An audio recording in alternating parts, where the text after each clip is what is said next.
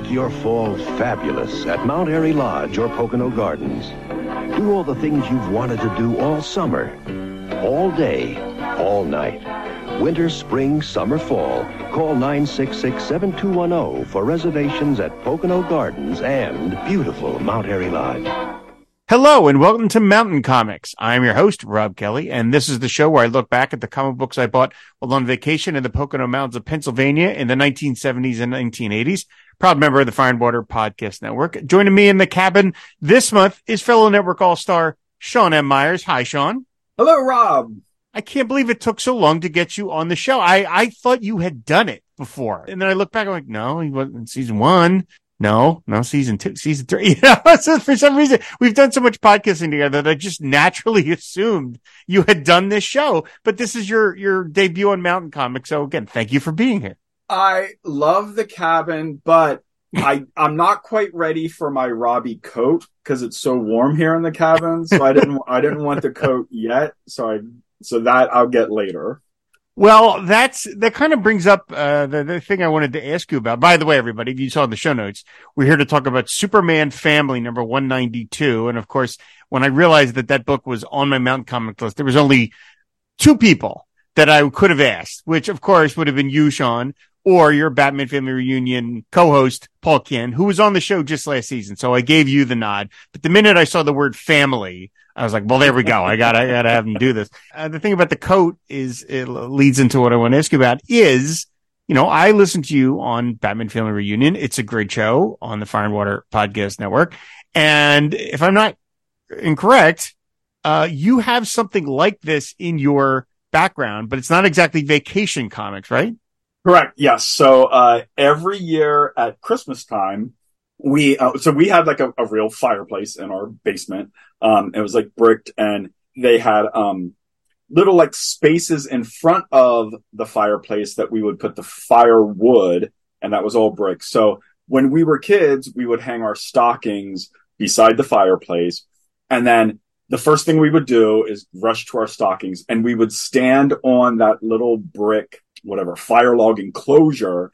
And then we would always have our picture taken with our stockings in our hands, on Christmas. Now, when I say stockings, like these stockings, I mean, they were regular, like Santa stockings, the red with the white trim and our names in like glitter glue. That too. Yeah. But these stockings were like completely filled like over to the brim with just little toys and doodads and, little presents. But the great thing was every year for, 3, 4, 5, 6, 7 years, I always got comics in my stockings, and it was like 2, 3 or 4, 5, 6 comics and it's so great. And I remember most of them that I've gotten, and it really is analogous to your Mountain Comics, except I would call them, like stocking comics. Right. Christmas comics. No, none of them were really like, I don't really remember getting Christmas related comics. So the comics weren't Christmas related, but right, that's when you got them. By that time, I would have, the Christmas with the superheroes, like the treasuries and that kind of stuff. Like I would have gotten them earlier, but like probably mom would just buy quote unquote random comics and put them in my stocking. And I always loved that. That's awesome. Now, did your mom, she meant well, but what was her batting average? Did she tend to find stuff that she knew you liked, or was probably, it, Richie Rich and, Well, but even that, Fighting Army, what am I supposed to do with this? Yeah. So I wouldn't have liked Our Fighting Army. Richie Rich would have been more than fine. The Harveys, it was almost always DC. Like occasionally there would be a Marvel, and that was fine. And it's not like, I'm not like some like angelic little child who like appreciated the gift that mom got them. It's just that she did a good, because if it would have been a crappy one, I guess I would have still said thank you, but I would have rolled my eyes or definitely thought like, oh, but I don't really remember any of those like negative. I think she did like a fantastic job. That's good. That's excellent. I can remember many years ago, obviously this I was a child, but we had my parents had a family friend who we would go visit, and I was a little kid, so I got dragged along, and the husband of this couple knew I liked comics and would occasionally, have comics waiting for me when I got there, which was awesome, of course. And after he did it a couple of times, I became, anticipatory, like, oh, I think he's going to get, and then, so one time I showed up and he bought me 3 comics, and it was like, I can't remember what the second book was, but they were both of the 3. 2 of them were Gold Key, and one was like a Woody Woodpecker, which I didn't care about, and then the second one was similar to that. It was like Gold Key, Petunia Pig or something. I was like, oh my God. But then the third one was Fantasy Masterpieces, where that issue of Silver Surfer, where he takes on Thor, with that great drawing by John Buscema, where Surfer's flying. It's like, oh my God. I might have thrown the other 2 onto the floor, because I was so excited about the third one. And it was sort of like, I think back on it now and I'm like, why did he think that those 2, he gets me Silver Surfer, but then Porky Pig? Why would he think I want that? But, hey, 1 out of 3. I was still happy with it. So. So now, do you still have any of those comics? I think I do. So it's definitely, a few of them I have, just recently, within the past year, I remember one of the comics being a Superman comic and a villain holding Superman upside down, I think over a building, and he flew out of his boots.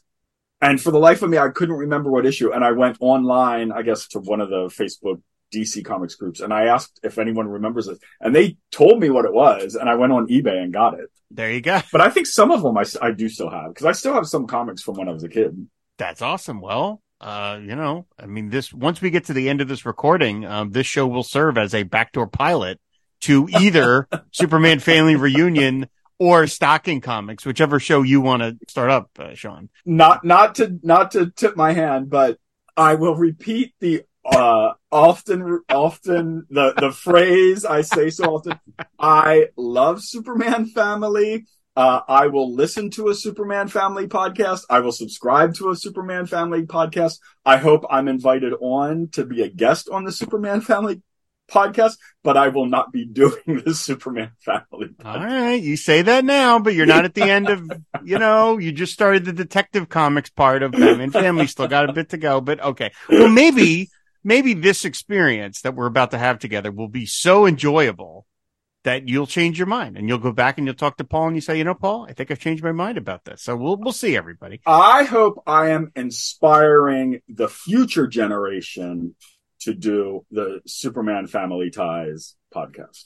Okay. All right. We'll see. Okay. Well, we're here to talk about, as I mentioned, Superman Family number 192. It was on sale August 17th, 1978. So I would have just turned 7 when this book came out. And, did you ever buy Superman Family at all, regularly when you were a kid, or even at all ever? Oh yeah. So definitely, I actually have a funny story about, so definitely the dollar comics. I didn't have any of the issues before they turned into the dollar comics.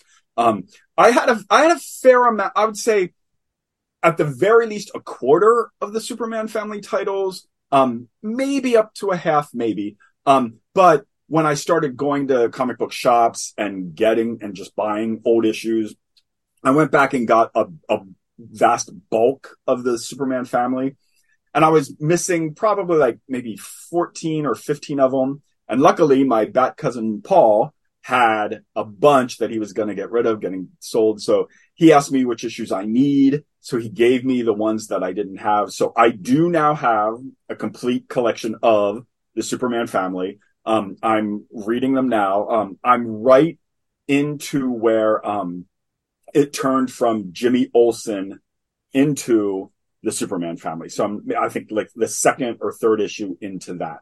Oh, wow. Okay. But my funny story about the Superman Family is, so Superman Family reached, issue number 200, and there was an ad, a full page ad in DC Comics. Oh yeah. About the 200th issue. And down at the bottom, I guess in one of those little bursts, I think it said something like, reserve your copy at the newsstand today. And for whatever reason, in my kid mind, I guess I thought that you had to reserve it at the newsstand. So I asked my mom to call over to Uffelman's newsstand in Spring Grove and ask to reserve it. And God bless mom because she did. And then I still remember, so I guess dad worked at the paper mill, and I think he brought it home because like, paper clipped to the issue was like a handwritten message that said like, Joy, I believe this is the issue that Sean wants. I have to wonder what was the reaction of the news vendor when he got that call. I mean, all of us old enough to remember comic books being bought on newsstands. They were not treated with the utmost care by their sellers. Let's put it that way. All right. So, and also, I probably was at the newsstand like 2 or 3 days before that and 4 or 5 days after that. So. I love how classy DC made that sound, reserve your copy. Like it's a reservation at a restaurant, it's just like, hello, good sir. Might you have the newest New Yorker? Oh, and throw in a Superman Family number 200 while you're at it. I'd like Sad Sack 19, please. Exactly. Do you have Eerie? Yes. Yeah, thank you very much. Yeah, the one with the naked girl on the cover. Well, that's awesome. Good job, Sean's mom. Yeah, absolutely. That's his good momming. For myself, I only bought this book sparingly. This one was exactly the kind of time when I would buy it. It wasn't like I was always more of a Batman kid than it was a Superman kid. So if I had extra money and I wanted to buy a dollar comic, I would have bought Batman Family, not Superman Family. But I liked Superman just fine. Yep. So, this is the perfect example where I had more money. I needed more comics to read. And I was like, oh, Superman Family, that's fine. This will work. So, before we get to the 17 stories in this issue, let's talk about the cover. It's a dollar comic, of course, as we've been talking about, which means it features one of these great wraparound covers. I'm a total sucker for these things. It's drawn by Ross Andru and Dick Giordano. The main image is Superman, where he's sort of interacting with the Jimmy Olsen story, but he's also flying out into the back cover where he's sort of, he's talking about that there's greater dangers and he's looking at the other stories that are happening. And of course, we'll have images on our website, FireandWaterPodcast.com. What do you think of this cover? I love it. So I'm debuting a new catchphrase of mine. So if listeners of Batman Family Reunion know I complain about boxed covers, and I need to make a distinction because when I talk about boxed covers, that means there's one image on the cover on the right-hand side. And then there's the trade dress but then down on the right-hand side, there's a strip of text with maybe a logo, but usually it's just like who's in that issue. You might get a headshot, maybe, but probably not. It's probably just text and a box. That's the cover. That's what I mean by a boxed cover. Mm-hmm. So this cover, I'm going to call a collage cover. And I love collage covers. So I love this. Like each story has its own little like panel, like a huge panel. And some of them are kind of like in a panel. Some of them are violating the panel borders. Some of them, like the Superman story from the Krypton, that's not even in a panel at all. And I think it looks really neat. Like it's really like a spotlight on each story. Absolutely. It's well laid out. I mean, Ross Andru did a million covers for DC. It's hard to turn down for $1, the amount of action you're going to see in this. Mm-hmm. And one of the trademarks of a Ross Andru cover is that it features figures in incredibly arcane poses. Because Ross Andru was a master at anatomy and he likes kind of showing that off a little bit. And there's not a single thing wrong with that because it's really hard. But I mean, you've got Superman flying off and then you've got kind of over the fold, Supergirl upside down as she's getting, she's being subjected to anti-gravity. And then you've got a robot getting tossed over his shoulder by Nightwing.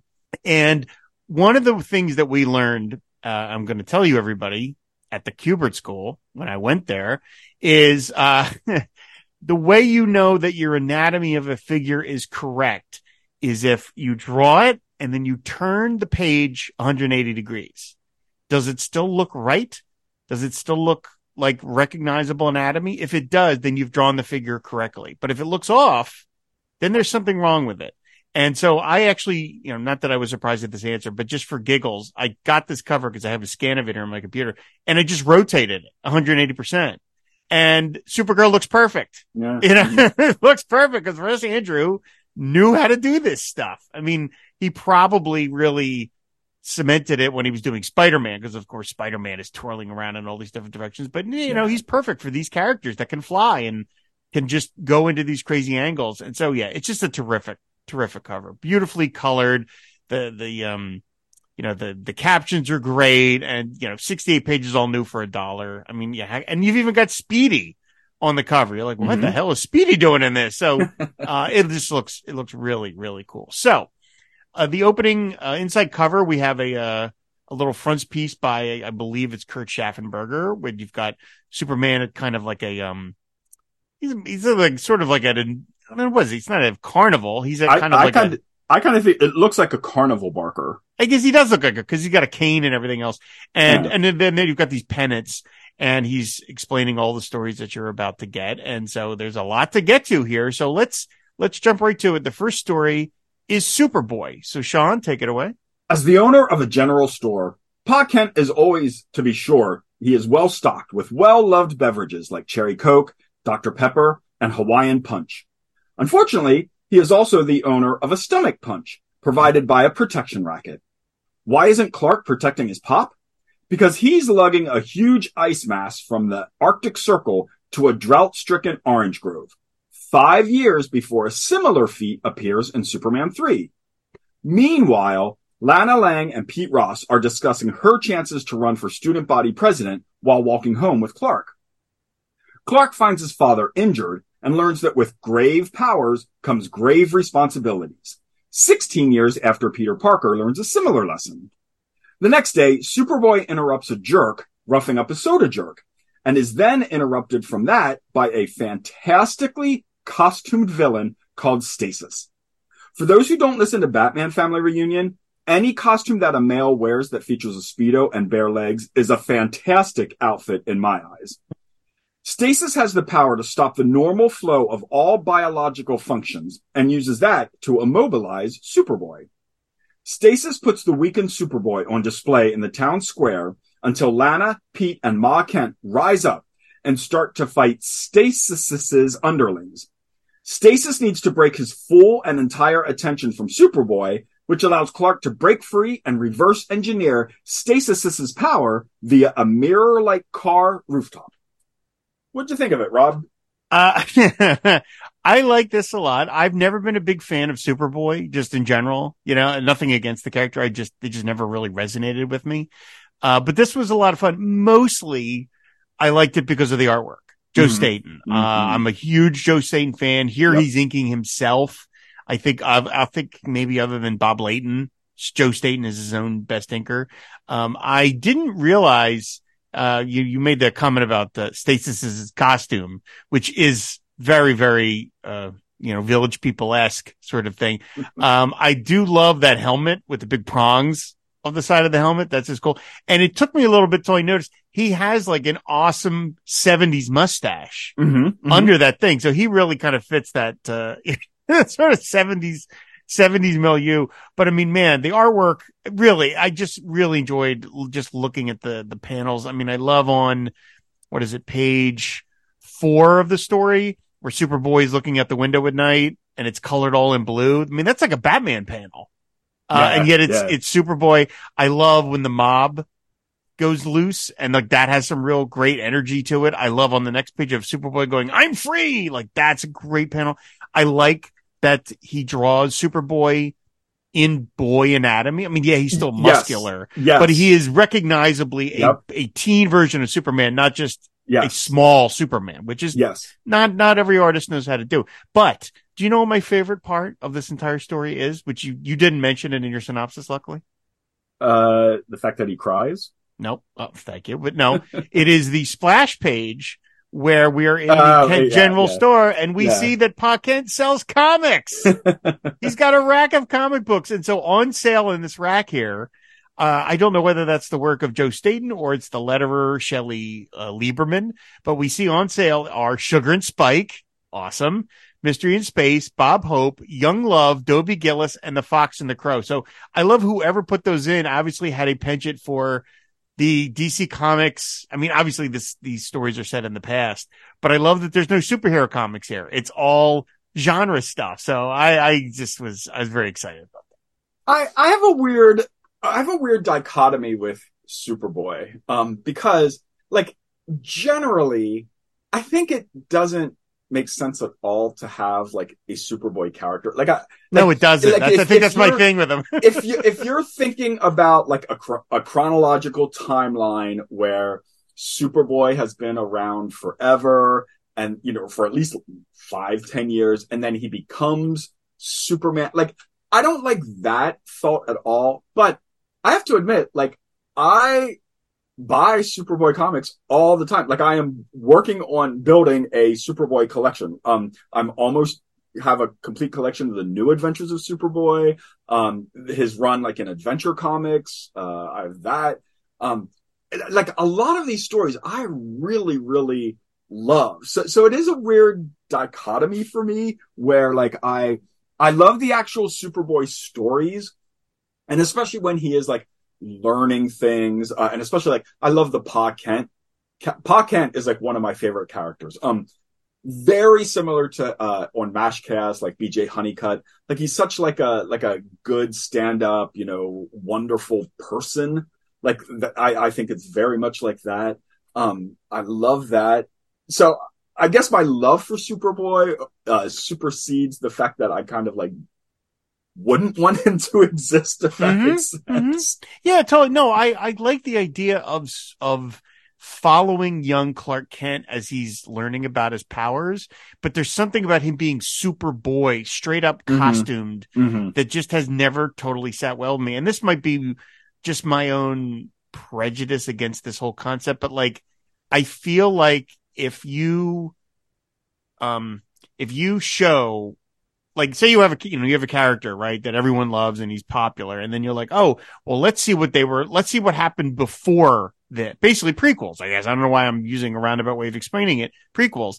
I've always had a tough time with prequels because I feel like unless you come up with something really amazing, it lessens the specialness of the original story that you were telling. Like, it's like, oh, there was this amazing story, but there was also this other amazing stuff that happened. And I'm like, well, then the second thing is like a little less amazing because it's not so unusual. It's just another chapter. And I know some people feel differently. I will admit, like, my one micron hesitation about Strange New Worlds is that, like, you know, Spock is having all these amazing adventures with Captain Pike. And I'm like, well, okay, but isn't like Kirk supposed to be like his big, you know, like, isn't that the thing? And like, here, him and Uhura are out doing stuff. And I'm like, well, it's like, well, now Kirk's just like the next guy, you know, but I love Strange New World so much that I get past right. That. Yeah. But if they had done young Clark Kent or young Kal-El learning this stuff and even dealing with villains and crazy stuff, but there's just something about him being Superboy that I never quite caught into. But like you say, an individual Superboy story can be great. You know, an individual adventure can be fun. And I never really thought about it until now. Maybe like I can like kind of warp it where Superboy is Earth 2, Superman, like when he was a boy, or, you know, something. Maybe it's like an alternate Earth version where there was a Superboy. Right. Yeah, exactly. So I enjoyed this story perfectly fine, you know. Now before we leave Smallville, yes. I do want to point out, and listeners may have to Google this because this is not front of mind for anyone, but the costume of Status, which I kind of talked about, like I knew I liked it, and I knew it was kind of like familiar, and I couldn't like place where it's kind of familiar from, and then I realized it looks kind of like the superpowers figure of Cyclotron. Yes, it does. It's like the green and the yellow and the kind of like that, like open chest. The open chest. Yeah, it does kind of look like him, actually. Yeah, there you go. Perfect. He's got a similar helmet to Whirlwind, that Marvel villain who was like a tornado because he had these prongs on the side of his head. So they have a similar thing. But I don't know if Stasis ever appeared anywhere else or this is just his one and done. I have absolutely no idea. I cannot speak authoritatively, but doesn't he feel like a one and done? He does feel like a one and done. He really does. So, all right. Well, let's move on to the next story. As you say, we're out of Smallville, excuse me. And we're on to Supergirl in What Goes Up Can't Come Down by Jerry Conway, Arvell Jones, and Romeo Tangle. And this is part 2 of a continued story. A villain known as the Gravitron Man, who was an old college friend of Supergirl's, has sicked an anti-gravity ray against the city, causing people and objects to go flying into the air. As Supergirl tries to rescue as many people as she can, we learn that the Maid of Might is caught between a centuries-long feud between two families, one prosperous, one not, with the latter blaming the former for their situation. This has developed into two would-be supervillains, Gravitron Man and Gravity Lord, fighting each other. Supergirl heads to London, where she tries to capture Gravitron Man, who has just tangled with the Doom Patrol. As the two villains fight over the Atlantic, Supergirl arrives, causing the two villains to team up against her. All right, Sean, what did you think of this? I like it a lot, even though it's kind of like a middle story. And I haven't read ahead in my Superman family. Like, I was 1 or 2 issues into the very beginning, and I jumped all the way up to 192. I like this story a lot. Now, a little bit behind the curtain. So before we started recording, I told Rob that I read the stories in the issue 3 times, and technically that's true. However, the second 2 times that I read this Supergirl story, I just skipped like that villain flashback. Yeah, it was a little eye rolly. Yeah. I didn't like that at all. Yes, so I skipped that part, but I do like it. One thing, first of all, you were talking about splash pages. I love this splash page. Like, anytime gravity goes haywire, I just think it makes for such striking images, and I love it on this one. And it's affecting Supergirl too. I didn't mention that in synopsis, but it's like, I mean, she can still fly around, but it actually is buffeting her around, which of course adds an extra level of difficulty, for her. I love that the showcase iteration of the Doom Patrol is in this, which would probably not intentional, because this is going to end up being sort of like a Paul Kupperberg special, because those were that was his version of Doom Patrol. And then of course he would go on very shortly to write Supergirl. So these are kind of all his characters all at once. Arvell Jones, not like necessarily my favorite artist, but that one panel of Gravitron Man in that bunker, that futuristic bunker, like, oh man, I can only imagine when Romeo Tangle got that to ink, he was like, oh, come on. There's so much machinery. So Arvell Jones was definitely given his best. So yeah, it was fun, but as you say, it's a middle chapter. So you're a little like, well, okay, I'm kind of getting caught up, and now I don't know what happens in chapter 3, but it was perfectly fun. And in terms of villains, I love the fact that like the villain is an English cousin named Martin, because that really hits me. This story definitely was too dangerous for a girl. And I think I'm surprised you're actually speaking highly of this, because even though he appears in one panel, it does have Lucas Snapper Carr. I skipped over that on purpose. I don't feel the need to mention that. It's Snapper Carr. I love Snapper Carr. I know you do. So I do have a question. So one of the guys' name is Rudy Clement. Yes. And I think so isn't there like some sports guy named Clemente? There's Roberto Clemente. Roberto Clemente. Okay. Yeah. So I wonder, is that like a riff on that? I have no idea. I don't know. I mean, Roberto Clemente was out of baseball by this point, but he was still pretty famous. So, yeah, I don't know. I don't know how much of a baseball fan Jerry Conway might have been. So I don't know.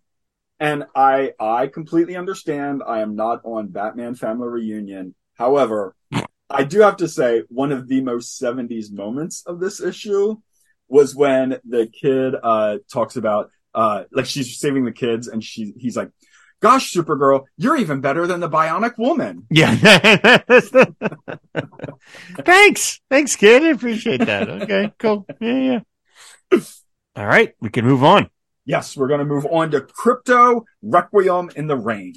So I have no idea what's going on here, but Crypto is hanging out with a detective, Ed, and he, the detective, has a nephew, Tommy, who was saved by Crypto, and now Tommy, knows that the the dog named Capper with a K, is really Crypto. Tommy, has a friend named Joe Skinner who really hates landlines, and Tommy, has skimmed money from the mob. Crypto is able to track down Tommy because Tommy, had a pair of Joe's old shoes, which Crypto, is able to use to find him, Tommy, by the scent. They, Ed, Tommy, and Crypto, find him, Tommy, but then all of them are found by a guy from the mob who tells Joe to shoot Ed and Tommy, or the mob guy, is going to shoot all three of them. Joe can't. He can't shoot them. And then Crypto stops him, the mob guy, and then Joe decides to turn state's evidence after Ed tells Joe that Joe's mother, who I guess must be named Martha, would want him to do the right thing. And then Crypto cries, and then flies away. There we go. First off, I want to say I love Crypto. I absolutely love Crypto. And I don't know if it's really fair to judge a story when you're reading like the very last part. You know, I'm guessing this probably isn't just like a 2 or 3 storyline. I'm guessing it's like 8 or 9 things. But there's a lot of questions. I don't understand why like Crypto kind of like has a secret identity, but then like that secret identity is blown and then like he can't hang out with Ed anymore. I don't understand that part of it. You know, I mean, look, at the risk of taking any of this too seriously, I just can't square this circle. I just can't. I like the idea of Crypto, like a super dog. I think that's perfectly fine. Like I say, just separate note, I love Crypto's logo. The font for Crypto, that is a great font. And I don't think they've ever used it for any other character other than Crypto. It has a vaguely alien kind of look to it, even though it's English letters. But I just, the idea of us seeing what Crypto is thinking in thought balloons, and then he thinks in perfect sentences. To me, it just breaks the Goofy meter. You know, I love that part. Do you really? And I just can't. And let me tell you, story page 3, I absolutely love the fact that Crypto is giving side eye. I want that to be bigger than like the panel of Batman slapping Robin. Like I want Crypto side eye to happen. Our dog gives us side eye all the time, so I can appreciate that. There's just something about, again, I know that for him to have some agency and be kind of understanding the plot of what's going on, the thought balloons can't be, you know, oh, look out, I'm hungry. You know, they can't, they have to be more complete English, but there's just something so weird and to me creepy about the idea that a dog speaks in perfect English. And then also the artwork, by Juan Ortiz, this page 2 where we have a close up of Crypto, those eyes of Crypto, those are not dog eyes. Those are human eyes that Juan Ortiz has drawn on Crypto, which makes it even creepier. And then you get at one point where Crypto breaks in and he talks to a cat and they talk to each other. I love that though. And I'm just like, what is going on? I'm just like, what's happening? Robert Kelly, if you can accept that Sugar and Spike speak to each other, I know it makes talk. You should be able to acknowledge that. I am drawing arbitrary lines. I understand all that. I'm just saying it's just I feel like Crypto works as a character either put him in the Legion of Super Pets and go all the way with it, or have him tag along with Superman. But to him, in like this urban setting where there's like shootings, no.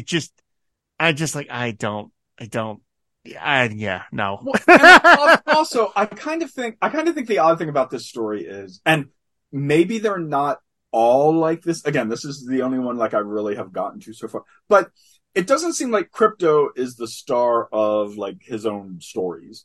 It seems to be like all about Ed and Joe, right, Tommy, and all of this. So I kind of think that adds to it too, like a little bit of the disappointment. Could be. So yeah. So I have not seen the Legion of Super Pets movie that came out. that was called Legion Superfly. I would say it's good, like a good. Like it's not like fantastic. It's not horrible. I didn't hate it. Okay. It's definitely not like our Legion of Super Pets. It's right. creation. But because it's like a bat dog It's worth a Sunday if it's raining Sunday afternoon, put it on. Okay, fair enough. All right, so let's move on to Jimmy Olsen in Whatever Happened to the Guardian by Tom DeFalco, Kurt Schaffenberger, and Frank Chiaramonte. Jimmy and the Newsboy Legion go to find Speedy, Green Arrow's old partner, so they can ask him about his connection to Jim Harper, aka the Guardian. The Legion is attacked by a horde of Jimmy clones, while Jimmy learns from Speedy that Roy is the nephew of the Guardian. After another attack of the clones, Jimmy, Speedy, and the Newsboy Legion head to Metropolis to investigate the DNA project, the source of the clones. So I'm just going to start. I want to find out what you think of this, but I'll say this right off the bat. As a kid, I did not like Jimmy Olsen as a character. I didn't like his solo stories. I just thought this guy's a dork. I don't like it. Let me read anything else. Now that I am older, I kind of love the Jimmy Olsen stories because they are so goofy and partly due to Kurt Schaffenberger, his work is so perfectly realized and like this wonderful blend of realistic human anatomy, but also cartooniness that I feel like Jimmy Olsen is just its own thing and they operate by its own rules. And in that context, now I love them. So a couple of things. I always love Jimmy Olsen when he's not wearing his green blazer and the bow tie. Okay. I like when he outgrows that. I love that the clones look like Jimmy Olsen from like 1955, and then like the real Jimmy Olsen looks like from 1978. They've got the buzz cut. They look like Jack Larson. The Jack Larson Jimmy Olsen. Yeah, it really does. In this story, I love the newspaper. The only thing I don't like about the newspaper is that it's just like you can't read the stories. Like it's all just these flat lines. But like I love the fact that like because it says like Newsboy Legion aids Teen Titans, Fame Splasher twins snared, and that like is like that's what happened the previous issue. And again, like I haven't read, but I'm assuming like the Human Cannonball collides with Copter by Lois Lane, Underhill cleared Crypto, Nab's real killer. I think there probably are stories that happened in the previous like issues. So I love that's a nice touch. That carryover. Now in the story though, like getting like deep into the weeds of the story, this really like, so, Jimmy Olsen goes to this music festival where Great Frog is. Great Frog! So right there, like from 1 out of 10 rating it, it's probably like a 23 because anything that Great Frog is in, that's like, I love Great Frog. But this absolutely does not make sense because he says like, in order to meet up with Roy Harper Speedy, make an appearance at the music festival and then go to Carmel to meet me. So what's the point of and don't get me wrong, because I'm glad the music festival happens because I get to see Great Frog. But what's the point of going to the music festival? Yeah. I just don't understand that at all. Can't you just call him? Like, why do you have to like go all this way? Like, just call him. The other thing, so this is going to make me sound morbid, but I love the fact that on story page 7, the first panel at the top of the page is the Guardian. First of all, it's not like it's the Guardian getting shot in the chest in a code approved book. Kapow, kapow, kapow, kapow. Then the panel says, but superheroes aren't noted for collecting Social Security. One day Harper's luck ran out. It's like, yeah, you get Social Security at 65 and the average superhero's age is 37. So yeah, that is kind of it's even drawn by Kurt Schaffenberger. It still has a violence to it because you see Guardian taking them right in the chest, So yeah. And then like on another violent point, story page 9, the last page of the story, like you see the bad Jimmy clone standing over Jimmy Prime and he's about to kill him. And then like you see this thunk and Jimmy Clone's eyes are like super wide open. And then your eye goes to the next panel and you see Speedy with a bow. And because Jimmy Clone's eyes are open, you think he shot him in the back with an arrow. Right. Now, of course, it's a boxing glove arrow. But I think the difference is like, I really think like his eyes should be closed if he was like hit by a boxing glove. Right. Yeah. Open where it looks like he's been murdered. Speedy's like, oh, the hell with it. You know, I mean, what the hell? What's the difference? It is kind of funny to have a character for so many of us that are associated with kind of like the adult turn that superhero comics took. You know, right, my junior partner's a junkie. And here he is wandering into like the most kid friendly stories, Guardian shooting accepted. You know, kind of this very kid friendly corner of the DC universe. Speaking of something, though, not quite as kiddie friendly, is we have this great panel of two members of the Newsboy Legion that are just killing time under a tree. Yeah. And they're distracted by a girl that walks by in like a halter top and short shorts. And Kurt Schaffenberger does Wally Wood, you know, one up because of the girl's proportions. I mean, it is really like she's got like her measurements would be like 42, 22, 32. I mean, it's absurd how kind of pneumatic she is. And the only reason I mention it is because you've got the two members of the Legion kind of like looking at her and doing the whole ruga thing. And it's just, again, drawn by Kurt Schaffenberger. It's like he's got such a squeaky clean style, and yet he's drawing murdering. He's drawing kind of like sex. Like he's got a lot of stuff going on here.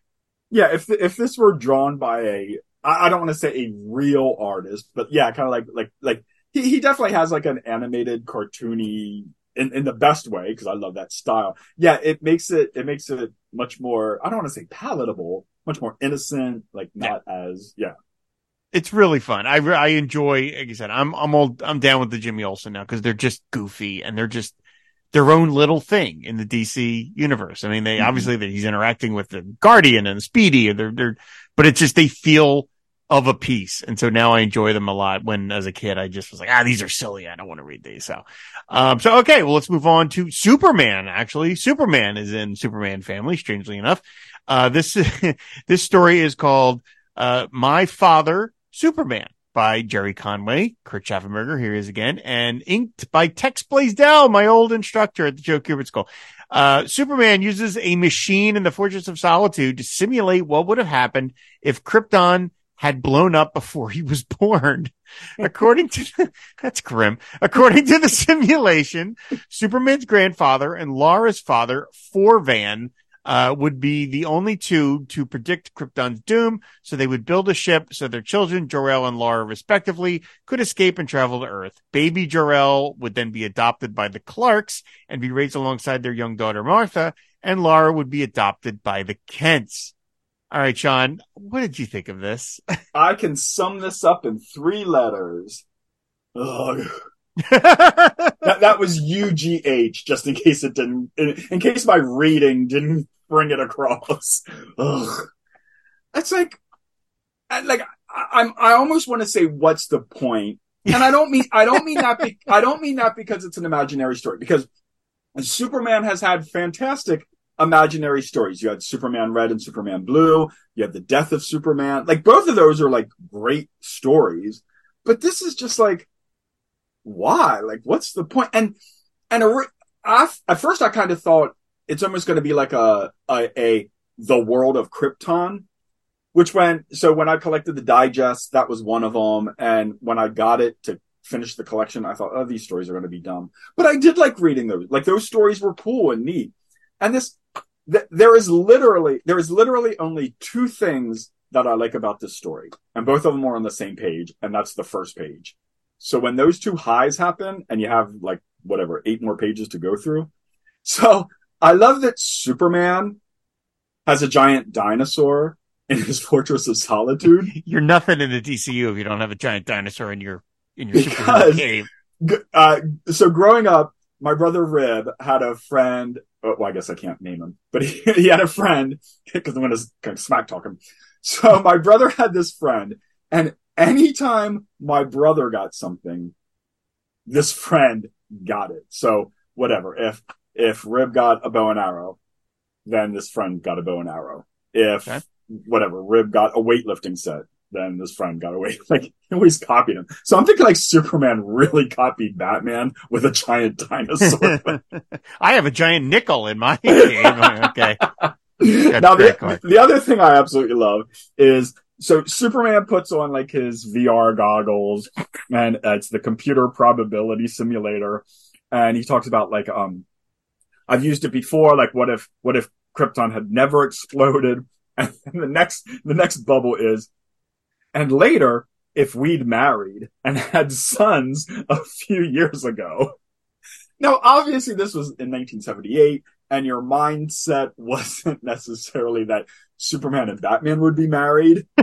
Now that is possible. So I absolutely love that. Like, and later, if we'd married, because it doesn't say anything if we'd married women. It just says if we'd married and had sons. I hadn't even thought of that, but you're right. They would have to put that qualifier in nowadays, right? Yeah. Yes. So now, I guess we can talk about the rest of the story, but I only have really like one other thing to say closer to the end of the story, so you can carry the load for the next page. All right. Well, there are a couple of things. First of all, when I was doing a quick scan of the book, right, I was just initially, because this is not a mountain comic that has managed to last over time. Like at some point I just disappeared from my collection.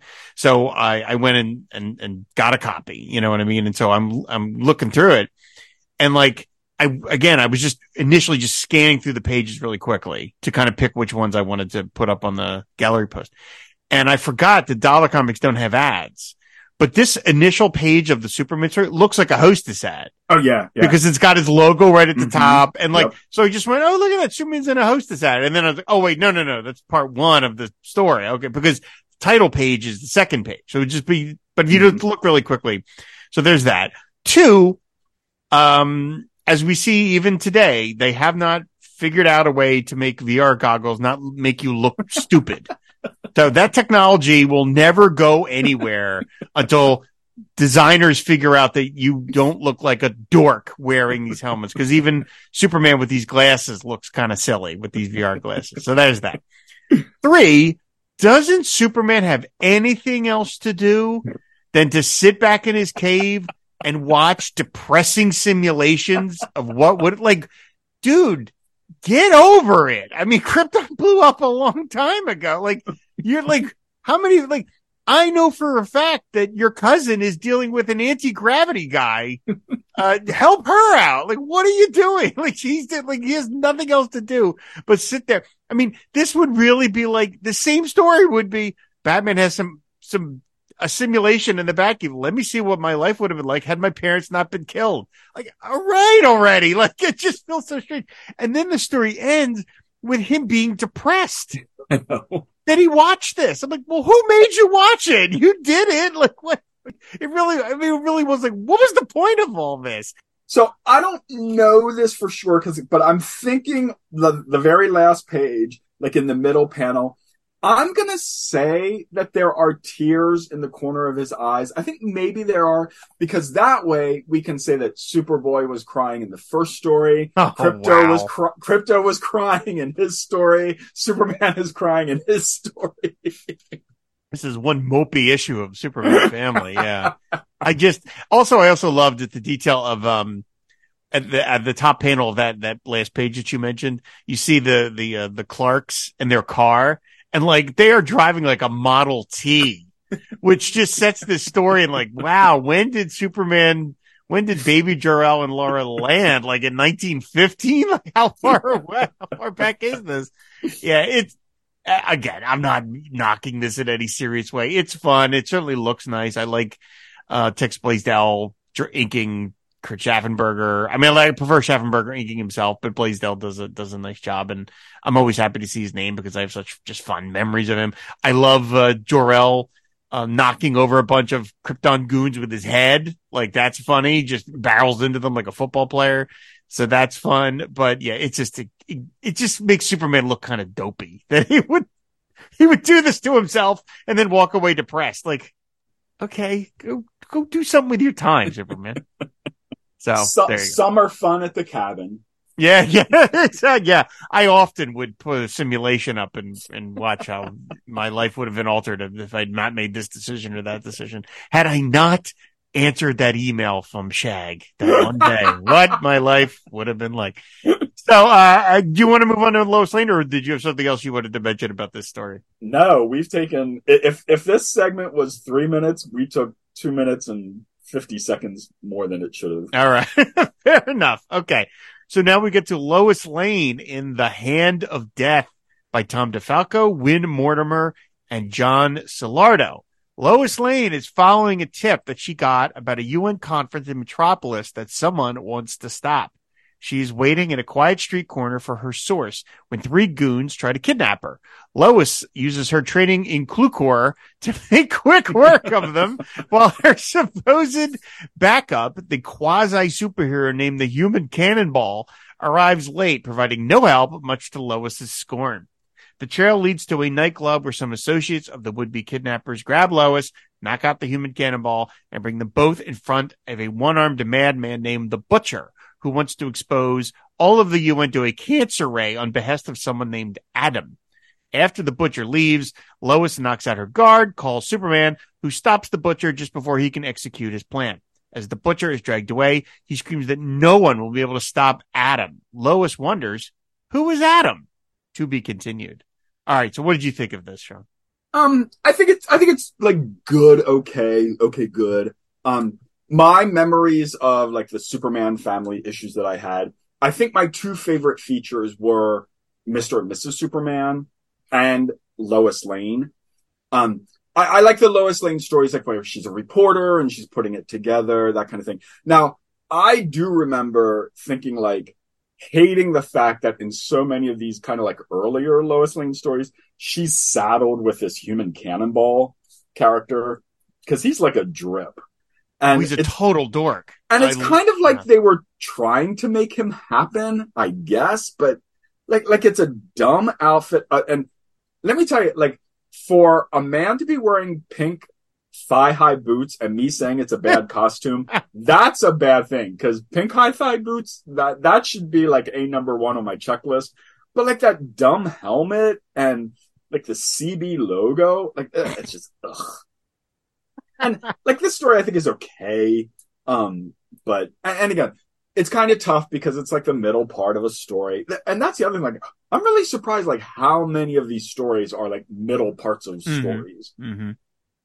Yeah, I wondered what I don't remember, but I wonder what I thought of it when I was a kid, buying this book kind of as a one-off, and being like, oh, I'm in the middle of all these stories, I don't know. I don't recall buying any more Superman family, so I guess I wasn't terribly inspired to keep going with them all.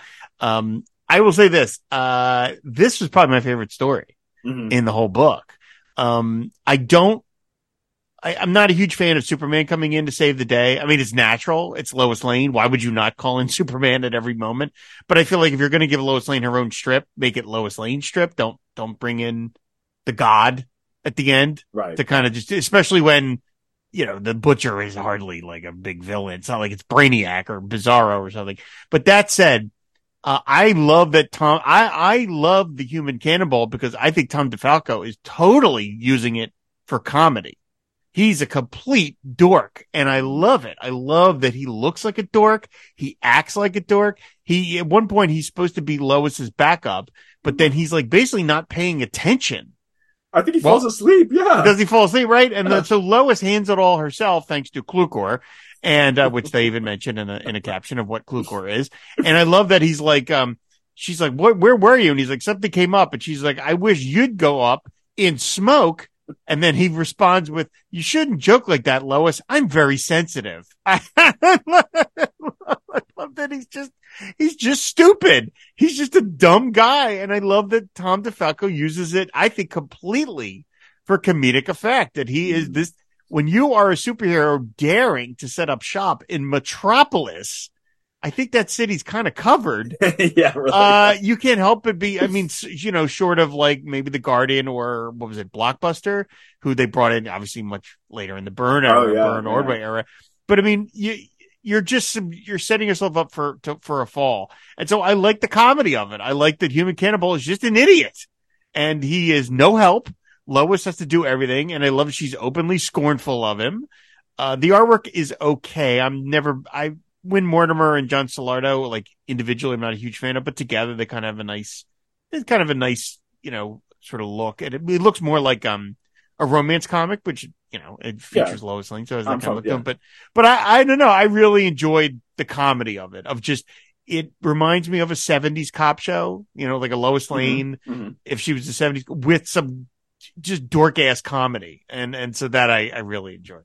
Well, I guess the theme of the issue is crying and great splash pages. And Lois Lane literally is a splash page. Yeah. Yes. But I love that image, like the guy falling into the water and you see him breaking the surface tension, like the oomph. But the one thing I kind of don't understand, she says, so she's fighting off three guys and she's like, Buster, those are fighting words. Bet you wouldn't last a round with the Black Canary. What? Who would? Like, that should have been worded. Like, she should have said, like, you're not going to last a round with me because I've been trained by Black Canary. Like, that makes more sense to me than, cause like, who could go up against Black Canary? They are just regular goons, you know? Yeah. Something else I didn't mention is this character, Adam, that is sort of the mastermind behind this. Adam appears in the Jimmy Olsen story. Yeah. As well, which is nice. I like they're tying it all in. That's cool. So, and then like, I thought it too. It's neat that, the villain of this issue, the Butcher, I think he looks like Simon Stagg.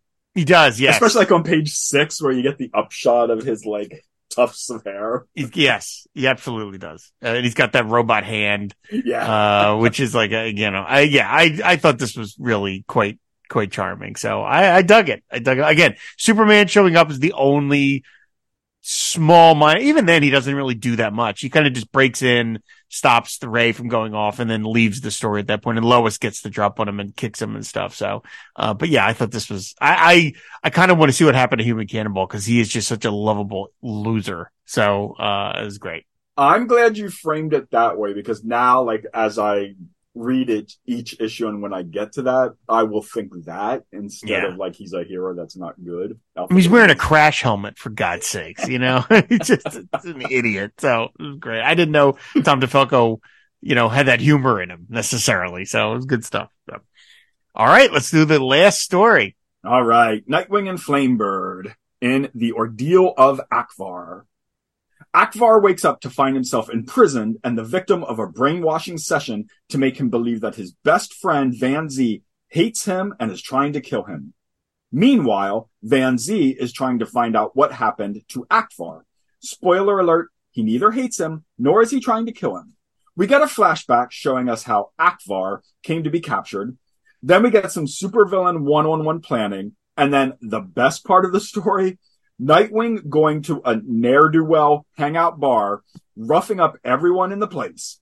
He gets the info from the dumpiest looking man in the place, and then we switch back to Akvar and another flashback about how Akvar used to be a criminal, but he wasn't, and then how he fell in love, and now in the present, he falls asleep and has to kill Van Z to become BFFs with a man named the Crime Lord.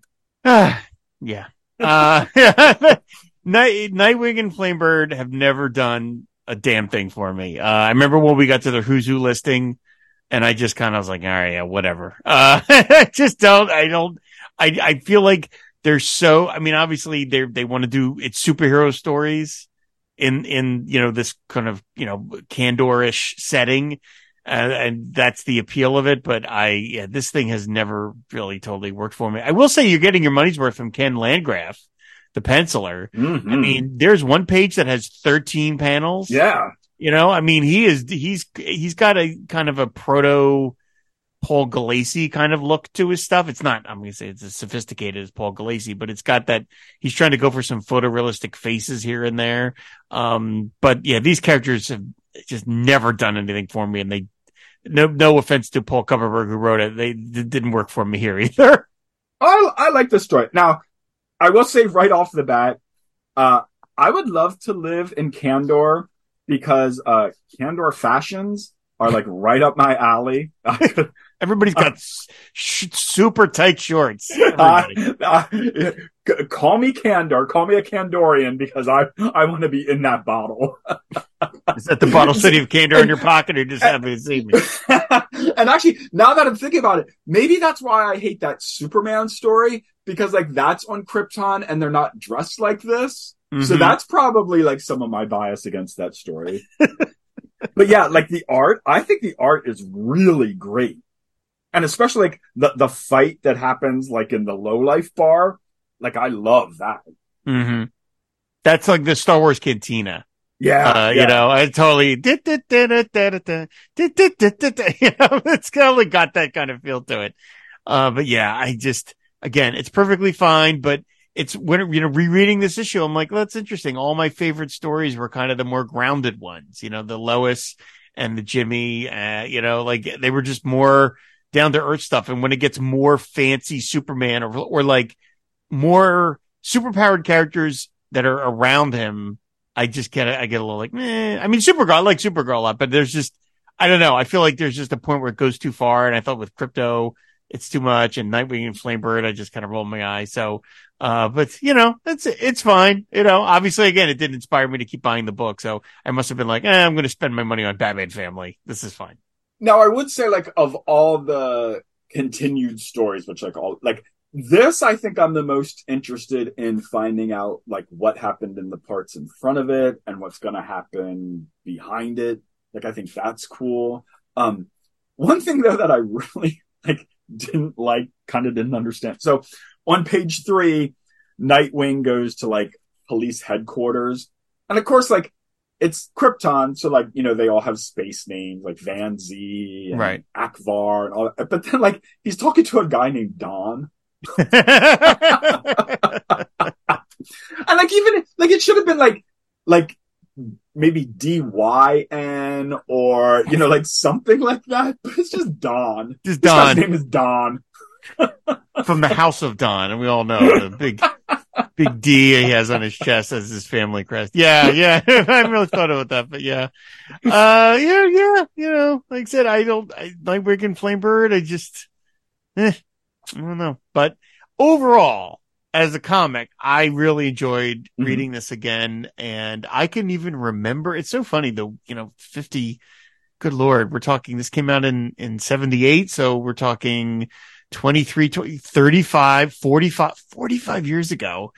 I can still remember where I got this. I remember the store that I got it at. There was a, you know, I've talked a bunch about the newsstands that I attracted and attended and went to and bought a bunch of stuff. But on the way to the cabin, there was a lodge called, maybe not a lodge, but it was kind of like, it was sort of like a country club. It had that thing to it, but it wasn't like a private club, but it was like you could rent a boat or you could do this or do that or whatever. And it was called White Beauty.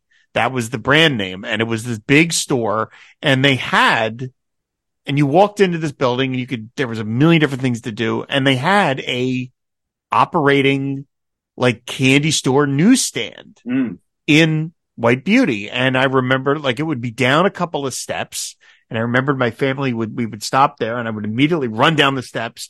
And the thing that I liked about White Beauty was they were more like a bigger newsstand as opposed to a 7-Eleven. You know, 7-Eleven's going to have a spinner rack and that's it. But a newsstand would have tons of stuff. This is the same place that I got my beloved Marvel Treasury Edition number 18, the Spider-Man, the Astonishing Spider-Man. Oh, yeah. You know, with the orb and all that stuff, which I covered on Treasury Cast with Ryan Daly. And so they had everything. And I remembered seeing this comic there. And I was like, oh, cool. I need more comics to read.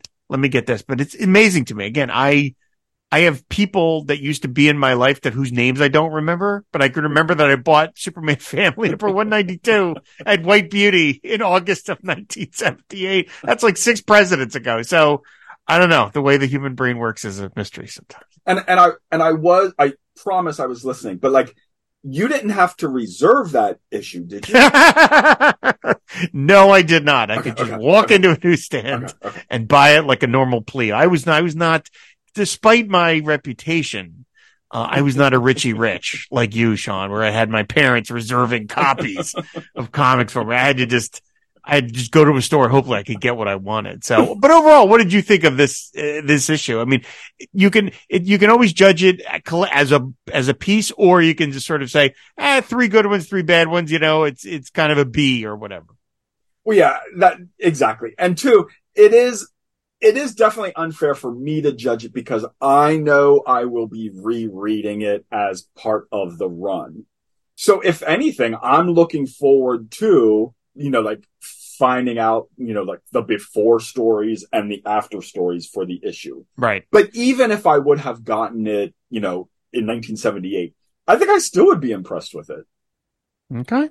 Good. I am sort of curious to see what happens to Human Cannonball, because I feel like he may be headed for a similar end to the hero, the Crusader that Steve Skeets brought into Aquaman in the Aquaman last issue. He brings him in as a superhero and then kills him off in the same issue, just as kind of a dark joke. He trips because he's has poor eyesight and he falls off a roof. And so I feel like that's where Human Cannonball is headed. Like he's a dork who doesn't know what he's doing and he's playing a dangerous game, getting involved with supervillains. So I feel like, would Superman Family go that dark? Would they have that? Would Tom DeFalco's going to go that dark? I just feel like Human Cannonball's going to end up getting killed by some villain. And, it's just like, he didn't really know what he was doing. My guess is he probably just peters out from disinterest. Probably, most likely. Never used again. That's my guess. Never got a who's who listing. Nothing. Isamu, by the way, get on that.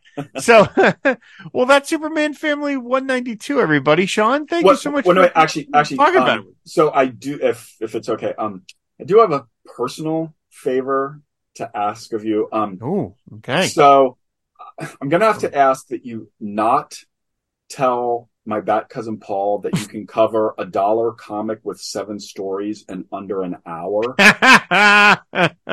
Please do not tell him that.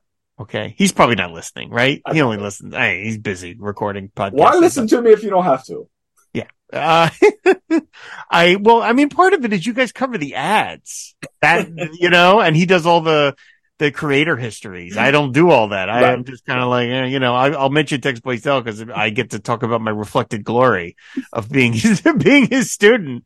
But Paul's a lot more informative than I am, so that makes the show longer. But I like Batman Family Reunion, and I like it being as long as possible. I like the long episodes. Well, the great thing is you can listen to an episode of Batman Family Reunion on the way to the cabin, while you're at the cabin, and on your way home from the cabin. That is true. That's right. I could get a whole.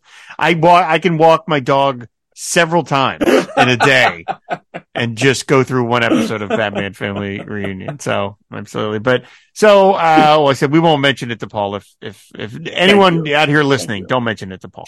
So everybody. So, well, Sean, thank you so much for doing this. I really appreciate it. I mean, everyone already knows, but tell them where they can find you here on the network. You can find me at Batman Family Reunion. We have our episodes the first Wednesday of each month. And I absolutely love it. It's fun. I laugh more with Paul than I do with a lot of other people, and I really appreciate it. It's a great show. It's truly a great show. I love that it's on the network, and I look forward to it every month when it comes out, everybody. So thank you for listening. Of course, you can subscribe to the show on any podcatcher of your choice. We are on Twitter at FWP MountainCom. And if you want to support the Fine Water Podcast Network, just go to patreon.com/FW Podcast, and there you can unlock various rewards, one of which is to be name checked on a show of your choice. So big thanks to David S. Gutierrez and Gord Tolton for their support of the Fine Water Podcast Network. So that's going to do it, everybody. We will see you next month for the season finale of Mountain Comics. In the meantime, Sean, what's your feelings about Yoo-Hoo? It's not as bad as the Superman story in this, but I don't want chocolate water. I want chocolate milk. You've been talking to Brett Young, haven't you? Well, we'll come up with some. We'll find another beverage for you. I won't make you drink Yoo-Hoo. Just give me my Twinkies. I'm fine with that. All right, fair enough. Okay, I'll drink the Yoo-Hoo and you can have the Twinkies. That sounds good. All right, everybody. Thanks so much for listening, and we will see you next month. Bye. Have a summer of fun in the Poconos at your host with the most in the Poconos. Beautiful Mount Airy Lodge. Have every kind of summer fun at Mount Airy Lodge or Pocono Gardens. Beautiful rooms, fabulous food, headline entertainment. Winter, spring, summer, fall. Call 966-7210 for reservations at Pocono Gardens and Beautiful Mount Airy Lodge.